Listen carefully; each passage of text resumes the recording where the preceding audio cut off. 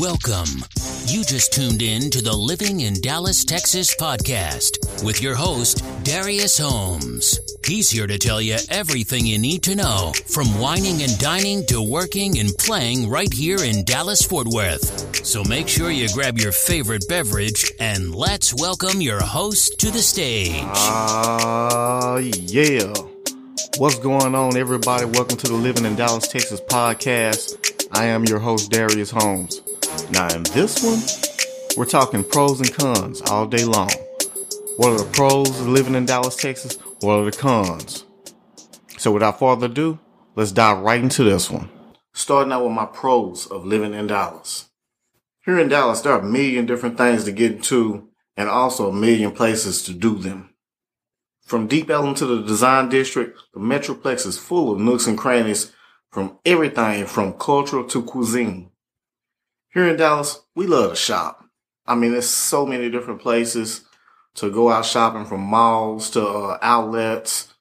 I mean, everything. Anything you can possibly think of, we have it here in Dallas. And I can guarantee you there is something to meet your shopping needs, such as the Galleria Mall, North Park Mall, as well as Highland Park Village, just to name a few.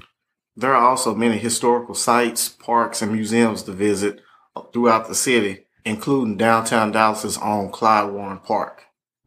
And if that's not enough, you can always go down to the ballpark, catch a Rangers game, or right across the street, catch the Cowboys at AT&T Stadium. Or if you're near downtown Dallas, I can guarantee you the Mavericks might be playing. If not the Mavericks, you can also catch a Dallas Stars game. It's almost a guarantee you would never be bored from a lack of things to do here in Dallas.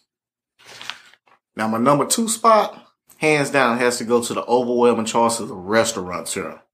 You know I love to eat, so I could talk on this one for hours, but I'm not going to torture you with that. The Dallas dining scene has something for every palate. Whether you want the bold, smoky taste, or Texas smoked brisket, or perhaps a crisp summer salad, Dallas chefs and restaurants will make your dining experience one you will not regret. And just a little FYI, do you know that you can eat 3 meals per day at a different restaurant for the entire year and still not experience everything that Dallas has to offer in the restaurant industry? Just a little FYI. Now, I'm not going to go out and try that, but just saying, it's a lot of choices you have here at your disposal. Now, while I'm sitting here talking about restaurants, let me give a shout out to a few of my favorites. First off, we have Bob's Steak and Chop House, located in the Omni Hotel Dallas. Also in the Omni Hotel Dallas, we have the Owner's Box. Hey, you can't go wrong with a cold beer and some hot wings. And last but not least, we have Restaurant 560 by Wolfgang and Puck. You can find this restaurant 560 feet above Dallas's own landmark Reunion Tower in downtown Dallas.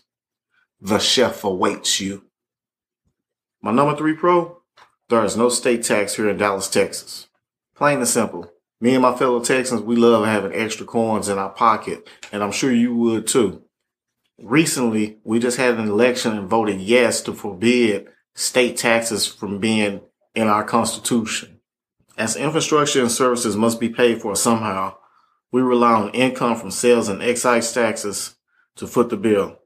In some jurisdictions, sales taxes can be high as 8.25%, as they are here in Dallas, Texas. Property taxes are also higher than in most states, with the net result being an overall tax burden of 8.18% of personal income. Nevertheless, we're still one of the lowest in the United States, with the state ranking 18th. Now, with that being said, no state tax equals more money in your pocket. Hands down. Gotta love it. All right, now it's time for some things that I could do without here in Dallas, Texas. My cons list.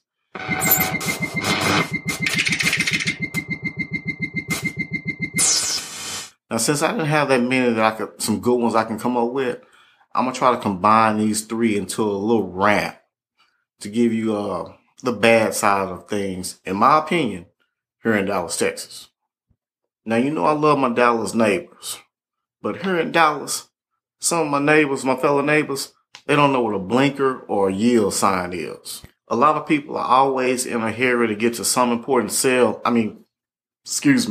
a meeting, Now, if you're not driving 10 to 20 miles above the speed limit, expect someone to tailgate you. And if you don't get out the way and you're still not driving fast enough for them, once they get around you, don't be surprised if you get the finger flicked at you. Just saying, people here are a little on the wild side. Not all people are like this, but it happens. Getting around Dallas and the surrounding areas could also be a hassle due to a lot of construction. The Dallas Metroplex is growing at such a rapid pace, it seems like every road I travel has some kind of construction going on due to all the population growth here in Dallas. Now, I get it. I really do. We need all the improvements, the potholes and stuff like that. That can be bad on your car. But all I'm saying is don't tear up every road at the same time. I know some roads that they hadn't started construction on or improvements on seemed like about a year ago. It's still the same way it was when they started. I just wish they would start one project at a time, and before you start another project, finish the project. It would be a lot less headache. Now, I do have to say, when they do finish a project, it's pretty darn nice. It makes for a nice commute. Now, with my fellow tailgaters causing all these accidents out here, texting and driving and not paying attention to the road with all this construction going on around town, leads me to my final point. The traffic. Now, I've seen worse, but DFW traffic can be a nightmare due to the city being so spread out, which also leads to longer commutes. Then on top of that, you add Mr. and Mrs. Tailgater, who was texting and hit the median in the construction zone. And on top of that, the driver who likes to drive 40 and a 70 and think it's cool. And on top of that, majority of the people that are commuting are headed in the same direction and have to be at their destination usually around the same time. That's mostly my 8 to 5 workers. Now think about it. With all that being said, that's your typical Dallas traffic. Now, if you just really want to make matters even worse, add in a few elements. How about a light rain or maybe even a thunderstorm? But that's another video. That will wrap up this edition. To learn more about living in Dallas, make sure you smash that subscribe button and also subscribe to the Living in Dallas, Texas YouTube channel. Ready to relocate to the DFW? Make sure you connect with Darius day, nights, or weekends because he's got your back.